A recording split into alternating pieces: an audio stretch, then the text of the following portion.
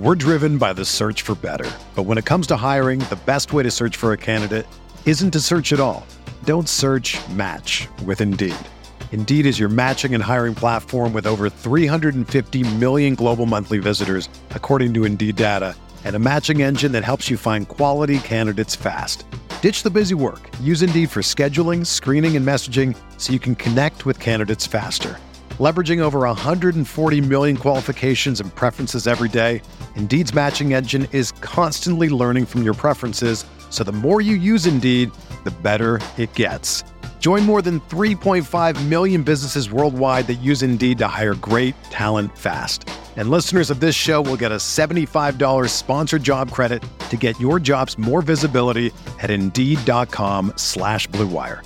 Just go to Indeed.com/Blue Wire right now and support our show by saying that you heard about Indeed on this podcast. That's Indeed.com/Blue Wire. Terms and conditions apply. Need to hire? You need Indeed. What's up, Light Years listeners? We're excited to invite you to the official Light Years/Warriors World Draft Party on July 29th at Standard Deviant Brewery in San Francisco. Our first official show post-pandemic, food, drinks, real-time draft analysis, Q&As, special guests, free merch giveaways. And remember, your first drink is on us with a ticket purchase. We are excited and can't wait to see you there. Info to purchase tickets can be found on our social feeds and official Light Years link tree.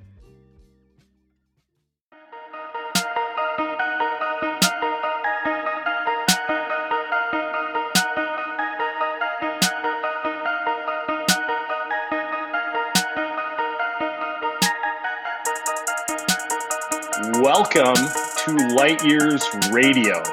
I think that's what I'm going to start calling these green room shows because I think we have more fun with listener call-in shows than anyone else. So Andy, draft party, month away. You excited? Oh, I'm excited. Exactly 1 month away. Well, is it? Oh, July 29th, I guess. To me, it feels like draft is coming up too quick. Last year, during the pandemic, I felt like we did draft coverage for a year straight. Sam, yeah, but that's not good for anyone's health. Now the draft is here. I mean, the lottery passed a week or so ago. Now we only have 4 weeks left. Like, I can't do a Zaire Williams week. I can't do a Corey Kispert week. I can't do Josh Giddey week. Like, we just got to go in there. I'm so sorry I've robbed you of Josh Giddey week. No, I've robbed you, or this timing has robbed you. That's your guy. But now we got to get after it. We got to go in right away and start talking about what are we talking about today? Mock drafts. So, yeah, that's what today's episode is. I felt like this is a good starting point. By the way, if you didn't get a chance, check out Monday's episode with MT. MT, always the best. So I was looking at mock drafts and I decided to make a list just to kind of, of like the main draft people to let us know where everyone's standing right now. And so I'm going to run through this for you, okay? Yep.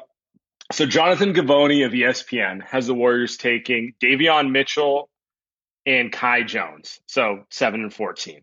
Okay. Jonathan Wasserman of Bleacher Report, who will be on the show in a week or so, has them taking Franz Wagner and Corey Kispert. All right. Sam Vecini, The Athletic, has them taking Bouknight and Usman Garuba.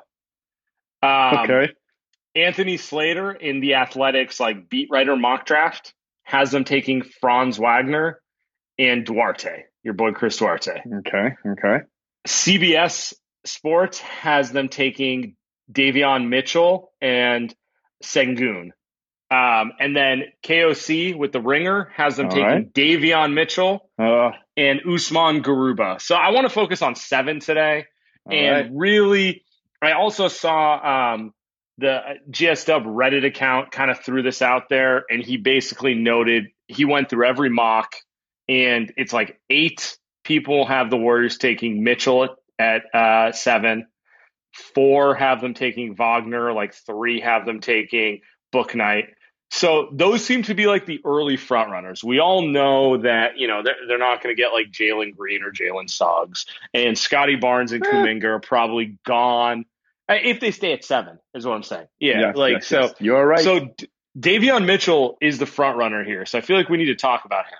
Let's talk Davion. We can get into some of these other names, maybe in other shows, but I think that's the big name because I think that's someone the Warriors like. He's the most mocked person to the Warriors, and I think 7's a good spot because he doesn't get to 14, right? If the Warriors passed on him, he doesn't get to 14, right? I think that's fair. So I think if the Warriors like Davion Mitchell, that's the place to get him.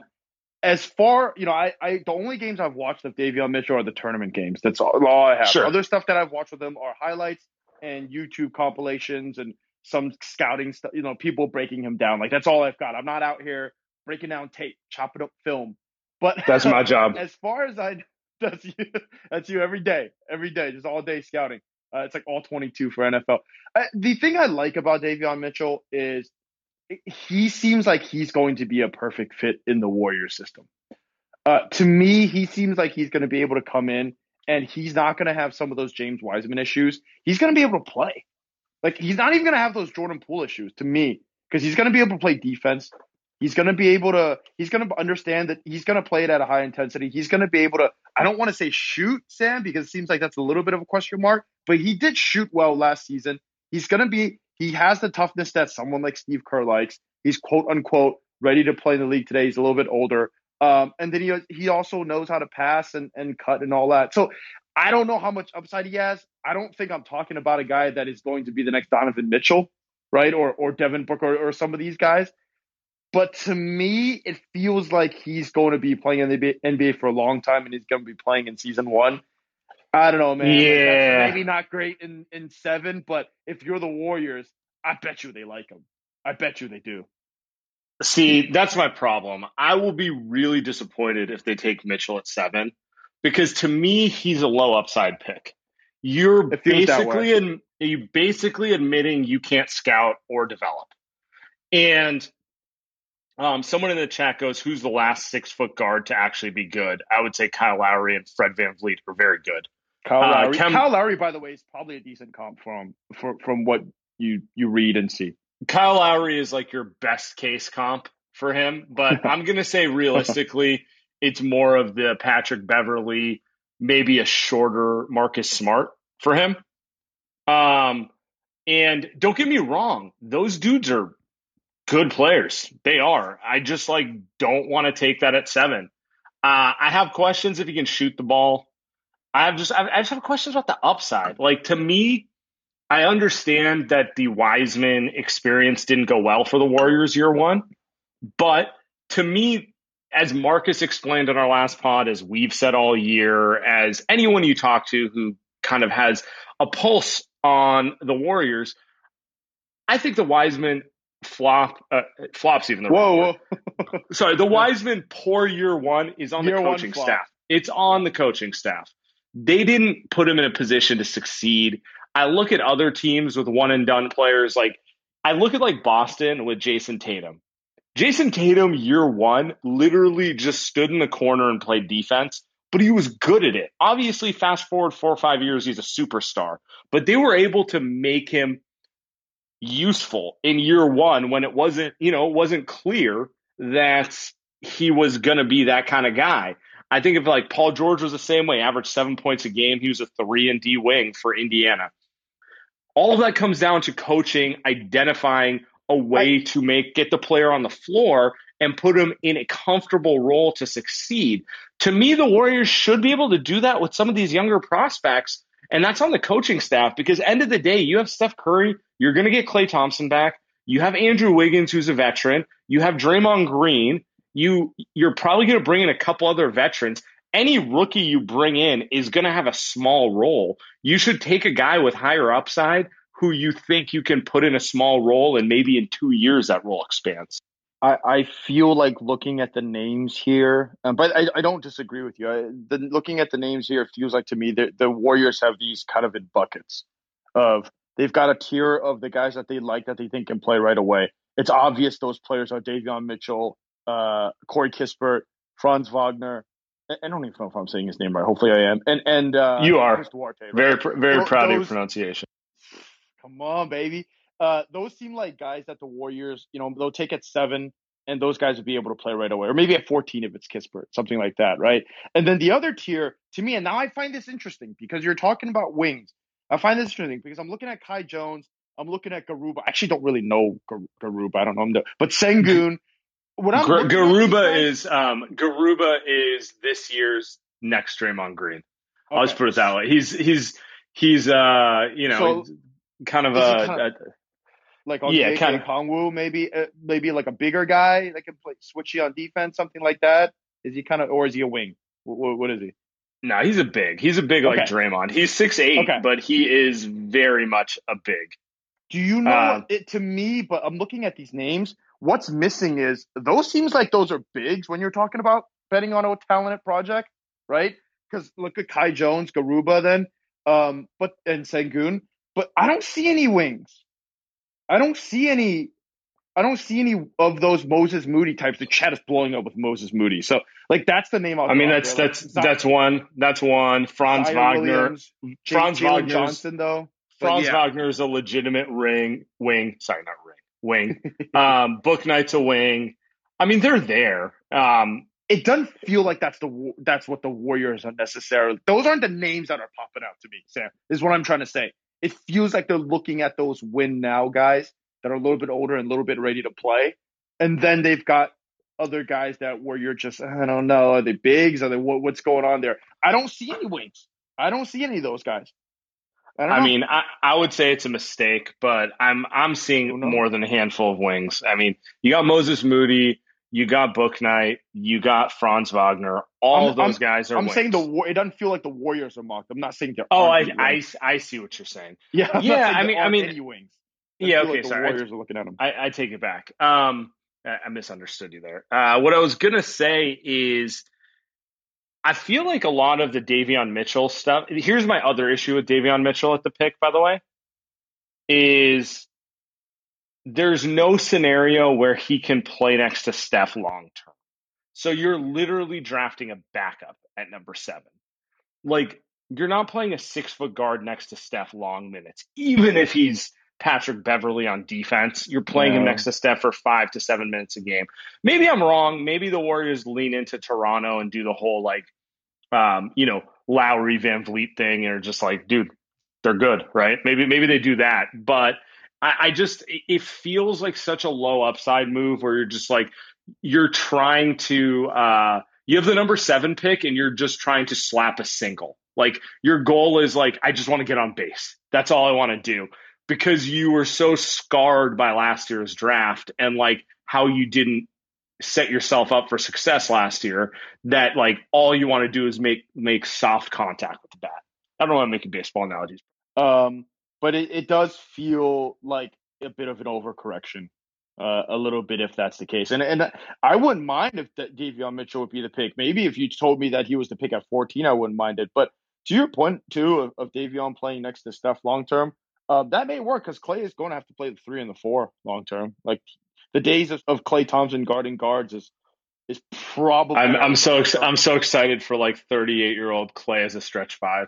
It's coming. Like, I can see him, 3, 4 at least, right at the 4. But yeah, here's what I think's going on with the Davion Mitchell thing. I think Bob Myers made a bunch of statements about wanting veterans and win now guys, and I think Bob was doing the whole smoke screen thing. I think he was just kind of trying to play the room a little bit, and it just makes sense. If you're a mock guy and you don't have you don't know what the Warriors are doing and you're hearing noise about them wanting to win now and needing a guy, you're going to mock the most quote unquote NBA ready guy to them, right? little Mac Jones action. Yeah, I was going to say it and then I just couldn't stop chuckling to myself. But yeah, I just it feels the exact same in terms of Davion Mitchell's pro ready because of these reasons. Steve Kerr likes these type of players because of these reasons. There's your perfect match. Now, I think the difference is that we did see that Kyle Shanahan change the way he viewed football and quarterbacking as far as we think. Right? Like, hey, we thought he liked that straight pocket passer, blah, blah, blah, blah, blah. He ended up liking the guy that can actually do both. Steve Kerr, we know he likes Davion Mitchell. We know this. We know he likes that type of player. We know. Well, I mean, he likes guys who compete. And Davion Mitchell, whatever you think of his game, I'm fairly confident he's going to have a nice long NBA career because the guy competes his ass off. If Davion Mitchell played like LaMelo Ball, you think Steve Kerr likes him? Like, what are we doing? Like, there's no fucking chance. So we got it. So my thing would be like, who does Steve Kerr change the way he thinks about players and what players that he likes? Because as far as I'm concerned, Steve Kerr is probably as loud his voice in the room as someone like Bob Myers, right? When he talks about picking these type of players, he's the guy that has to coach them. Yeah, so but I fascinating. Don't make me defend Steve Kerr, but please defend him. There isn't a coach in the NBA who doesn't want the most ready player. Like no one wants to go in the NBA that gets to decide, who they get to pick though. Like that's a difference. True, but we have very little indication he gets to decide the pick. Yeah, that is true.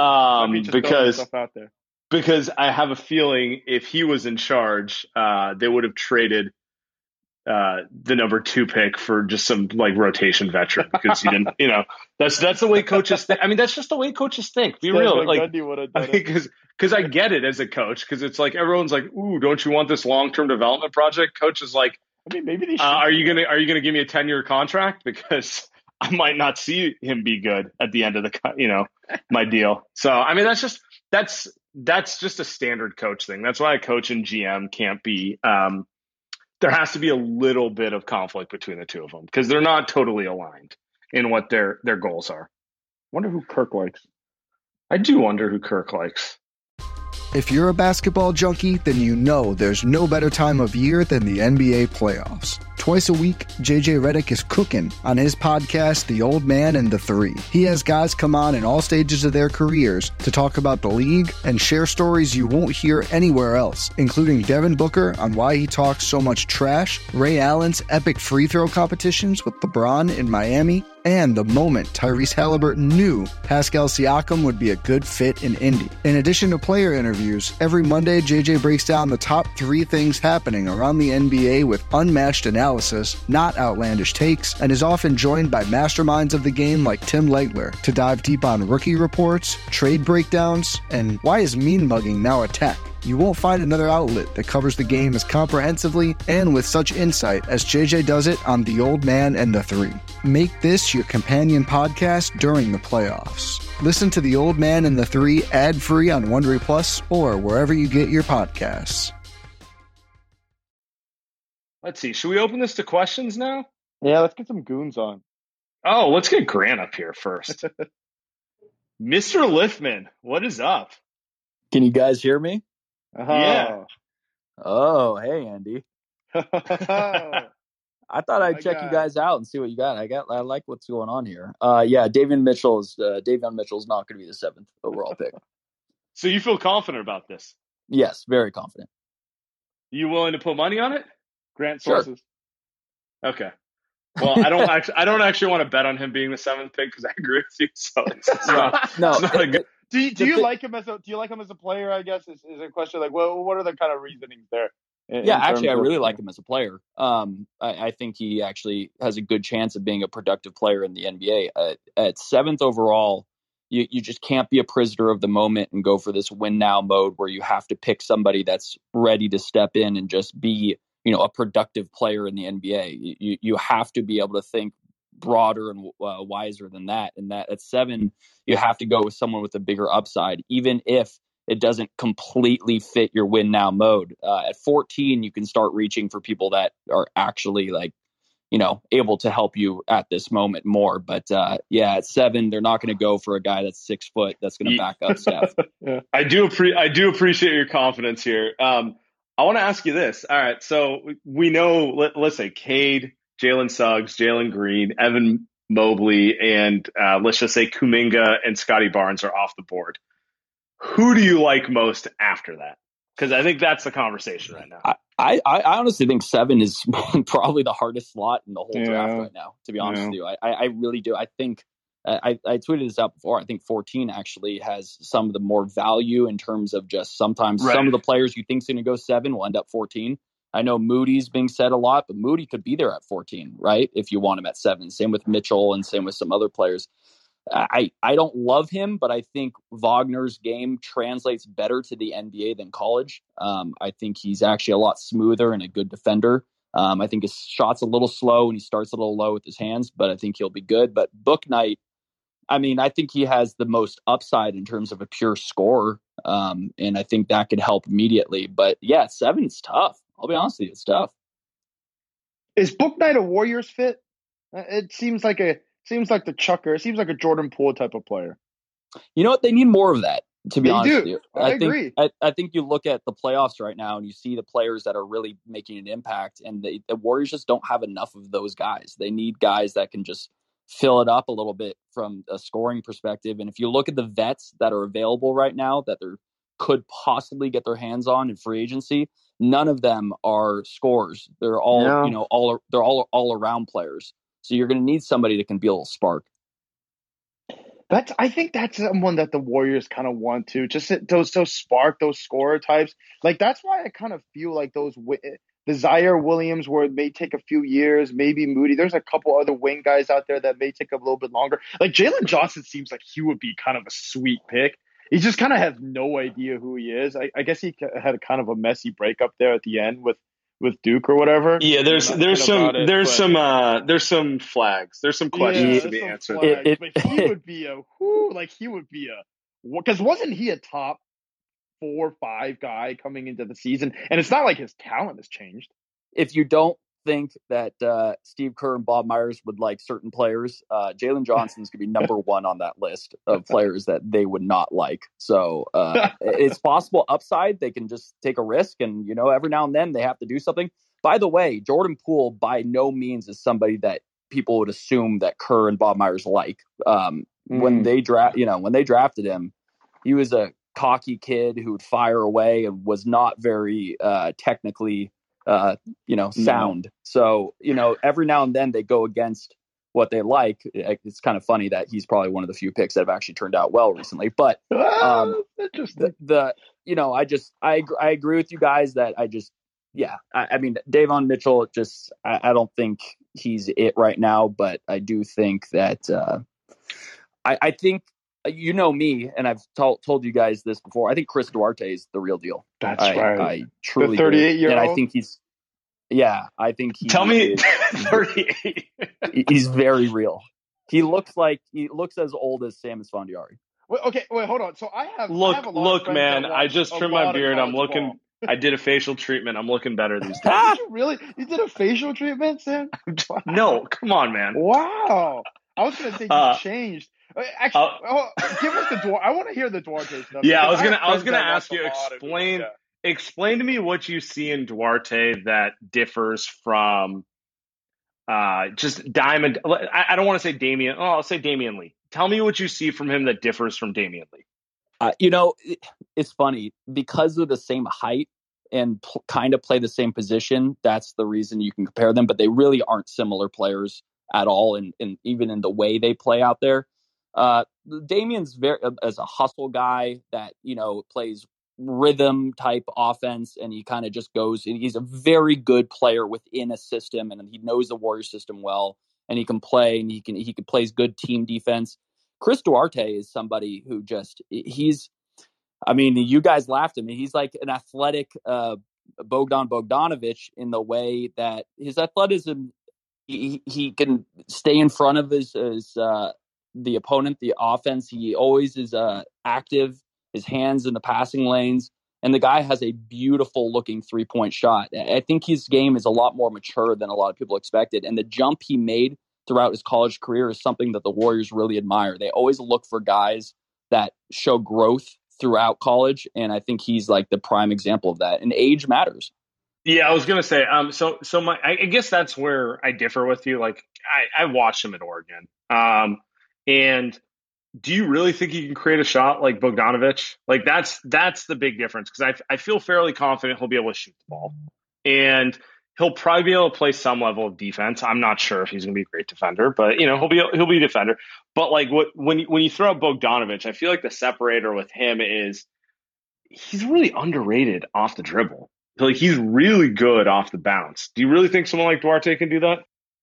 I agree with you. I think Bogdanovic is underrated in that way. Of course, here's the thing: is that when we talk about these guys, I'm not saying that he's going to come into the league and be Bogdanovic, right? That's the difference with all these prospects is that, when Saddiq Bey came in last year, you could have said, well, I think he's going to be blank when he comes in, like a poor man's Robert Covington immediately, right?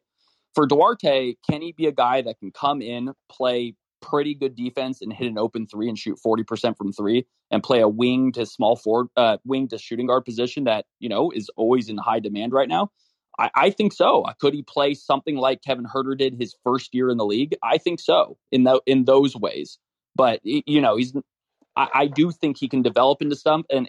And I think the age thing scares off a lot of people, but that's just not something that, I don't know. There's certain people, if you look at the Warriors, look at JTA, look at Damian Lee. These guys lost him a little later at 27, 28. It's possible. I do. Here's the thing. If he is a late bloomer, there's nothing better for a team than that, because you have him on a rookie deal from like age 24 to 28. Like it's just, it's very advantageous. Like it usually doesn't work out that way, but it happens. Sometimes guys are late bloomers. Sometimes everything clicks for them a couple years later than normal. Yeah. So yeah. Anyway, I'm not trying to hijack your conversation here. I'm actually really loving this and I appreciate it. Just want to I want to share my love, and I love you guys. Appreciate you, Grant, as always. Welcome. Just hearts all around. Appreciate you, Grant. Gonna give you the normal treatment. We're gonna keep it moving. All right, let's get. Grant is the biggest Duarte fan. He sold me on it, man. I'm in on Duarte. I'm in. All right, we got Maxwell. Maxwell, what's up, my man? Hey guys, Sam. I don't want to be. I have a bone to pick with you about Davion Mitchell. Get him. Get him. That last dude also, because what I think is the whole don't draft a win now player. What are we talking about? We have Steph Curry. We're never going to have a player as good as Steph. Whether we like to admit it or not, we're not going to have someone who's better than Steph. So if right now isn't win now mode, when will be win now mode? And about Davion's low upside, I mean, people are saying that because he was a 4-year guy. But look at dudes contributing right now in the playoffs, like Bridges and Cam Johnson and Terrence Mann. They were considered low upside guys, and they're contributing to championship teams. And I think the term low upside is the most overused term in basketball, because look at a guy like Malcolm Brogdon, who was a 4-year dude. He was considered low upside, and the dude is an all-star. And I think the standard for upside nowadays is like, can this dude be as good as KD or Giannis? People can have good upside without being a transcendent generational talent. And I think low upside is unfair. And that's a good call. I do actually think you're bringing up a lot of fair points, Maxwell. I want to acknowledge them. So the reason I think he's low upside is he's 6 feet tall. You have to be really special at that size to have like high upside. That's one. Two, I'm not convinced he can shoot the ball. No one at 6 feet tall 43% from three. 65% from the free throw line. So, I mean, shooters always hit their free throws. There's a history of guys shooting 40% and not hitting their free throws and coming back down to earth. Markelle Fultz comes to mind. I'm not saying he can't figure out his shooting.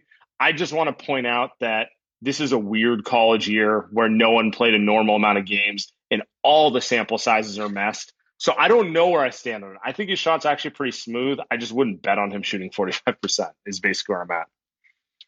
So I'm willing to consider it. I guess I like some players more than him at the number 7 pick.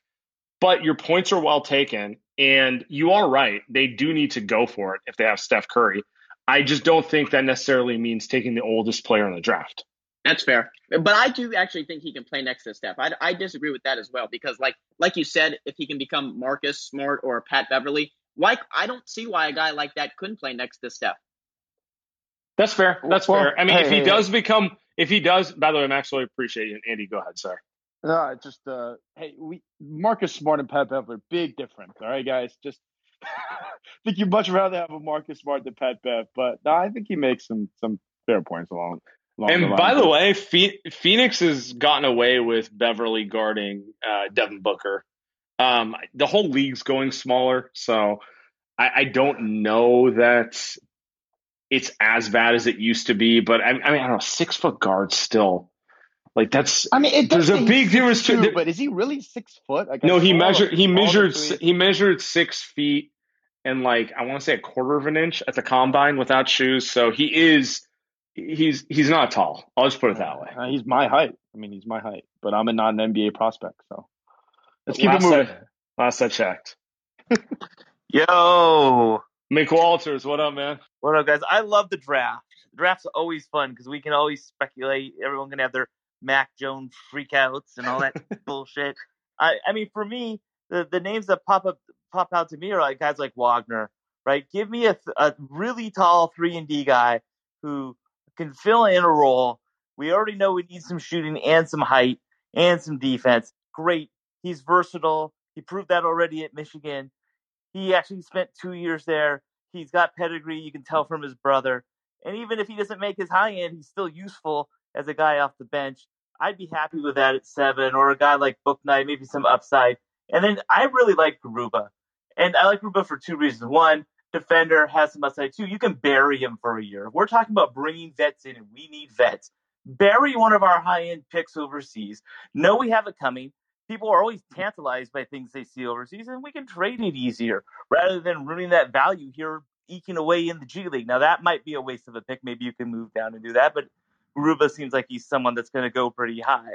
And I think thinking in that regard might be one way to do it. And then that's the same thing as packaging the picks, right? Hey, can we move up? Right. Awesome. That would be great, too. I'd love to get to 5 and maybe have a chance at a guy like Barnes or a guy like Suggs falls, right? I think that would be ideal. And I actually think Orlando might even think about doing that, considering what they have. But, what are they going to ask for? Are they going to ask for Wiseman, right? Is that enough? Do you want to trade Wiseman to get, like, your backup guard? Yeah, I'm not trading. A great one. Well, for Suggs. I'm not trading. Suggs. I'm not trading Wiseman to move up 2 picks. Exactly. That's a little, unless it's Suggs. I don't know. I think about it. Even if it's Suggs, that's a lot to move up 2 picks. It's a lot. It's a lot. Give me a shooter. Just trade a future first to move up 2 picks. I mean, exactly. I agree. But maybe they love Wiseman, I think. Orlando does love lengthy guys who can't, shoot, I guess. But evidently, going, Detroit's GM really loved Wiseman, too. I mean, can you move up to 5 and then make a pitch to Detroit to move to 1 to get Cade? I mean, or maybe you can do, steps up.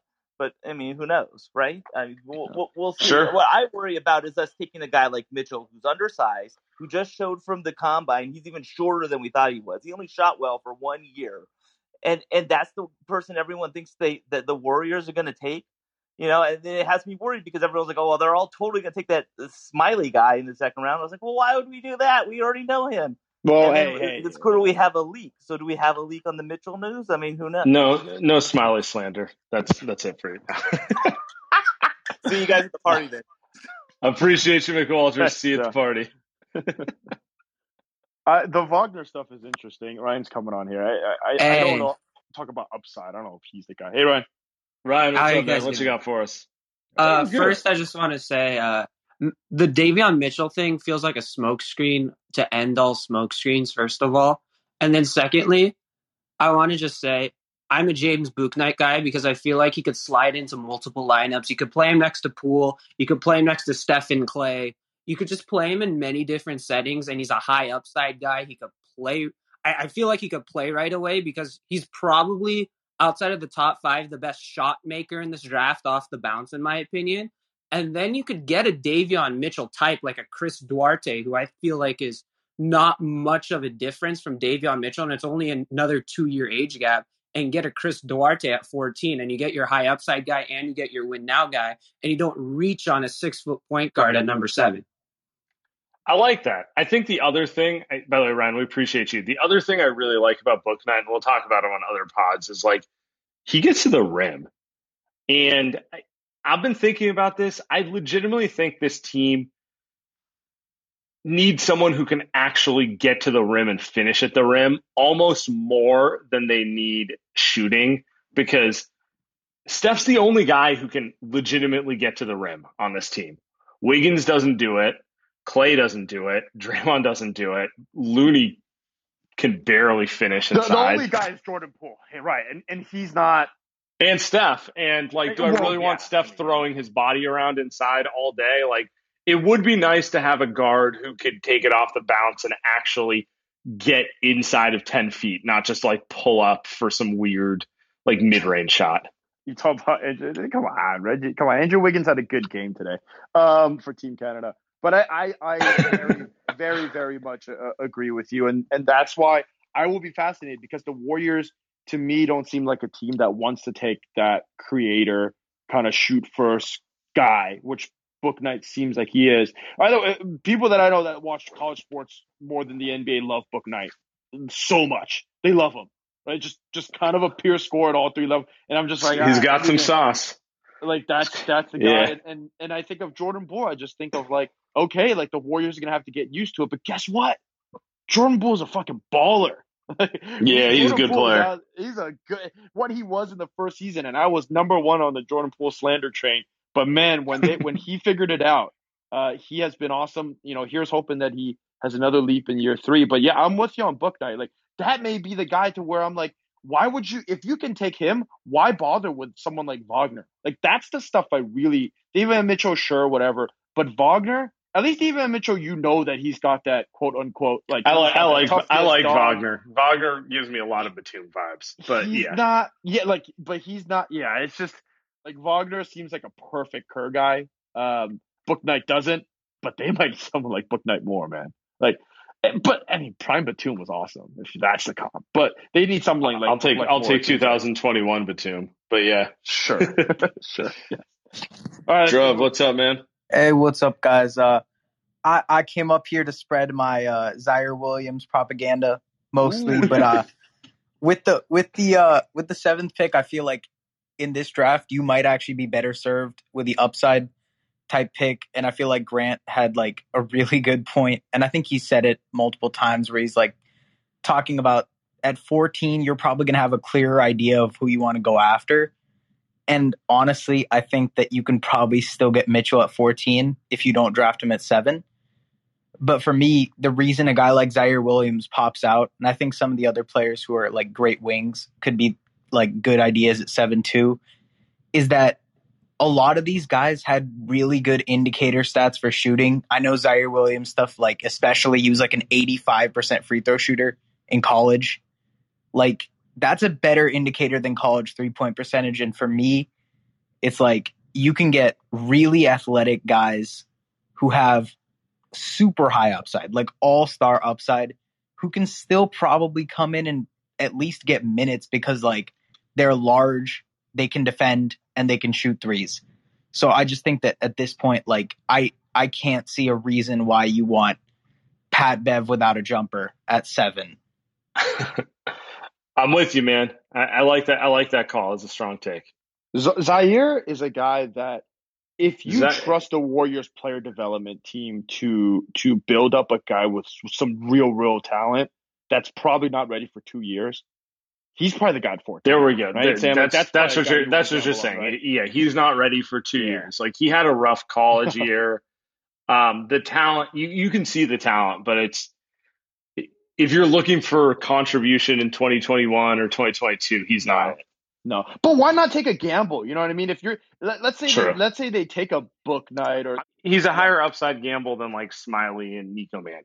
Yes, like he's actually, that would be a great scenario, I think, for the Warriors. What they would like to do is pick Wagner. They can say he's a guy that can play. We like him. We know he fits. And then on the flip side, we take a Pac-12 guy, Stanford guy, and say, let's groom him. Right? Let's develop him to be a star because he's got the upside. I think that would be a pretty sweet result.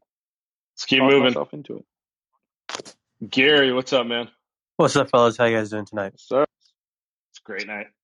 I got a question for you guys. I'm gonna go a little off the board here, but if I had to ask you to make a prediction, what do you think we're gonna be talking about at the end of the offseason, saying, "Hey, the Warriors made this move"? What do you guys think that's gonna be? That one big move. That's a good question. Andy, I'll let you go first. Sorry, what was the move? If there's one move that the Warriors can make, is that what you're asking? Yeah. What's the big headline that we're going to be talking about at the end of the offseason? Oh, man, you're telling me predict or what I want? Yeah, prediction. I actually, Oh man, well, okay, I know what I want. I don't think they're going to make a huge move. I don't. I don't think so. Like the Pascal Siakam stuff that came out the other day. By the way, that rumor's hilarious. Because it seems like that's been a rumor for a year running. I don't think there's going to be a big thing. I think they're going to end up using both picks. I think this front office isn't the type of team to say, well, let's package those picks and try to get a player. But like, I don't think they're going to try to beat a Pascal Siakam, even if that trade is on the table. I don't think they're going to try to give Miles Turner, even if that trade was on the table. I don't think they're going to trade James Wiseman, even if they shop him. Whatever trade pops up that the other team puts on the table, they're going to say, well, we value James Wiseman more. We value 7 more. Like, I don't know if that's bad news or not. I just don't think that's going to happen. So those are the big moves, though, right? Those are the only big moves. Everything else is bet in, trade a player exception, Kelly Oubre signing trade, like all that stuff is table stakes. But with the draft picks and Wiseman, I don't think they move off of them. I think I'm with Andy on this one. I just don't see it happening. By the way, Gary, appreciate the call. I think everyone knows the Warriors want to win now, and that makes it very hard to make a trade. So I think it's likely they keep both picks. They're going to use the mid-level exception. Hopefully they get someone better than Brad Wanamaker this year. And, hopefully they can come back with some depth and with a different development staff, maybe it comes together better because end of the day, if Clay is healthy, you bring Steph, Draymond, what they have going, they'll be in a better position than they were this year with some internal development. It should be interesting. I don't know how high that upside is, but it should be at least a little more interesting than it was this year.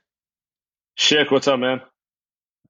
Yeah, just looking at how Atlanta's built their roster with Travis Schlenk, I was wondering, who do you think is the Kevin Huerter / DeAndre Hunter of this draft that we can snag at 14? Ooh, that's a great question. Let's see, 2 different players. Let's see. I really do think it's Bouknight, it's Wagner, it's maybe Moses Moody. Those are the players. I haven't really decided which of the 3 I like the most. But I think one of those 3 players is definitely going to be someone who pops, who everyone's like, oh, why didn't he go higher? Why is everyone, none to him? And we'll see. Tough to answer that one. I haven't gotten to.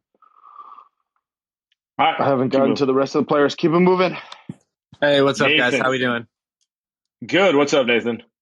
Good. I'm here for Moses Moody propaganda.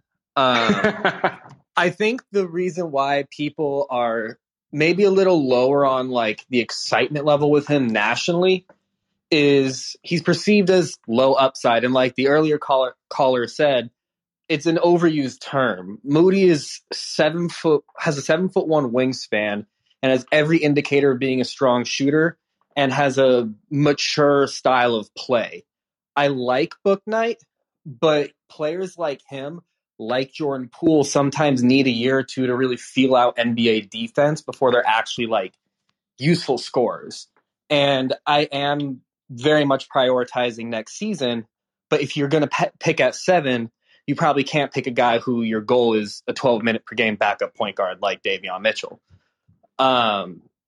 So I like Moody because he's young enough to fit the upside play with kind of a win now skill set. And then at 14, I think that's where you just kind of take your stab in the dark with Zaire. I mean, he was one of those guys who was projected top 10 before the college season. He had a weird season off the court, and he does have strong shooting indicators between his form and his free throw percent. And he's tall and can handle the ball. If he hits, it's a huge hit. Anyways, that's my propaganda. You guys can respond how you want. Appreciate it, Nathan. I do think the 14th pick is interesting because it feels like between 7 and 15, there's 15 players who are about the same level of prospect. They're all interesting. They all have one thing where you're I don't know, that type of thing. So at 14, you might almost be able to get a prospect at the same level of 7 or 8.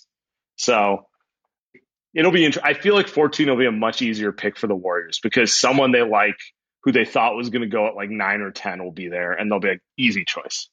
Yeah, I mean they'll say that though. That's for sure. They'll definitely say that. Oh, I mean, after the draft, they're gonna be like, these were our two guys. We had them 1 and 2 on our board. We You know, we had Corey Kispert at 4th on our big board. Really? what kind of big board do you think they have? Do you think it's like a whiteboard? Do you think they have the old school chalkboard? Do you think it's like a new school board with Velcro where they're like moving names up and down? Do you think it's completely computerized? Do you think it's not even a big board? I feel like Steve Kerr wants a chalkboard. I feel like it's a chalkboard. I feel like Kirk has the VR goggles on, and he's doing like a he's doing a thing where nobody really knows what the fuck he's doing. But honestly, he probably doesn't know what the fuck he's doing. Something's happening. No, I don't know, man. I feel like they've got their work cut out for them. These 2 picks that they had. The more that I hear you talk about this draft and the listeners talk about this draft, and the more you read about this draft, the Warriors have a chance with these 2 picks to pick 2 guys that could be stars. Now, I'm not saying that they are or they should actually, but they have the chance to get 2 stars with these picks, right? Like there is a lot of talent, it seems like, in this lottery. There is. They're not getting Suggs, but if they hit, like they could get like just a really good rotation player and an all-star. Like that could be very possible with this much talent. That's crazy. That's up to old boys in the front office. Nice. Let's keep moving. A couple more callers. We'll call it a night. Ash, what's up, man? Yo, what's up, guys? Yeah, so I actually thought of like 2 pretty interesting scenarios.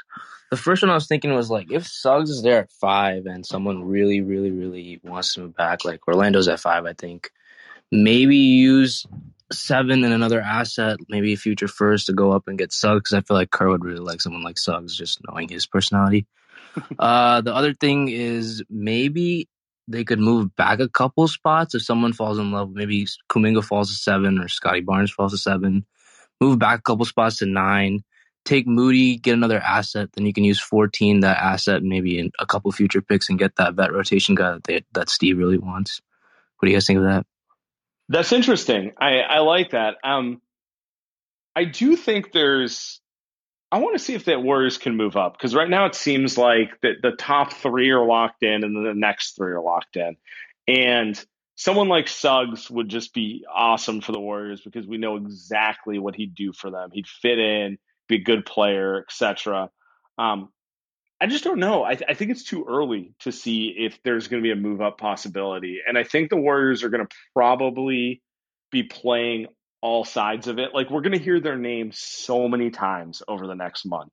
Like, next week, we're going to do a locker room, and it's going to be about some rumor about them trading up. And, they're nothing if not good at playing smoke screens. I think they should definitely try to trade up as the first option. The problem with that is someone else will want to trade down. You can't close the deal if the other guys don't want to buy the shit you want to sell. So it's tough, and it's like if you want to trade up, these guys aren't just some dudes at 4 and 5 and 3. Like, these guys are. I mean, they're not all going to be all-stars, but, Trevor Lawrence, Zach Wilson, Trey Lance, Justin Fields were all blue chippers. Same it feels like with these 4 guys at the top. They all seem like blue chippers. So you can't just get into the 4 just because you want to. Yeah, it's not that simple. All right. Corey, what's up, man? What's up? I'm just wondering your thoughts on this. So, this year's crop of centers kind of makes me a little more bummed out about the Wiseman pick. I feel like both Evan Mobley and Sengun would be better fits in the Warriors offense.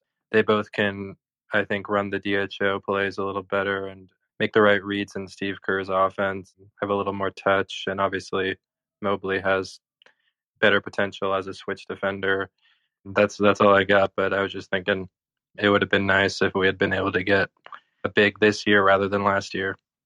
Corey, appreciate the call. Mobley, I can see. Sengun and some of the other guys bring different issues. Like, Sengun is more polished offensively, but I'm not sure you can play NBA defense. There's I don't want to compare him to Sabonis because Sabonis is really damn good, right? But don't you feel like someone like Donatas Sabonis, you're like, as much as I like everything he does, I'm not confident I can ever build like a championship-worthy defense around him. He's like the guy, right? Like he's like the prototype of a guy that you think that with. I mean, like yeah, where you're just like he's so good at so many things, but it's like I just don't know how he can hang in a pick and roll against the best player. It's like that day. It's the Kevin Love problem. It's Steph Curry and Draymond Green just changed basketball, offensively and defensively. It's why guys like Domantas Sabonis won't play on championship teams, even though he's awesome. He's as good as all the hype he gets. Like he deserves his all-star appearances, but it's like there's a ceiling when he's your center. There just is. That's it for us tonight. Hey, we appreciate you all. We'll be back soon. Check it out. Buy your tickets to the Light Years official draft party. It'll be a good time. All right, everyone.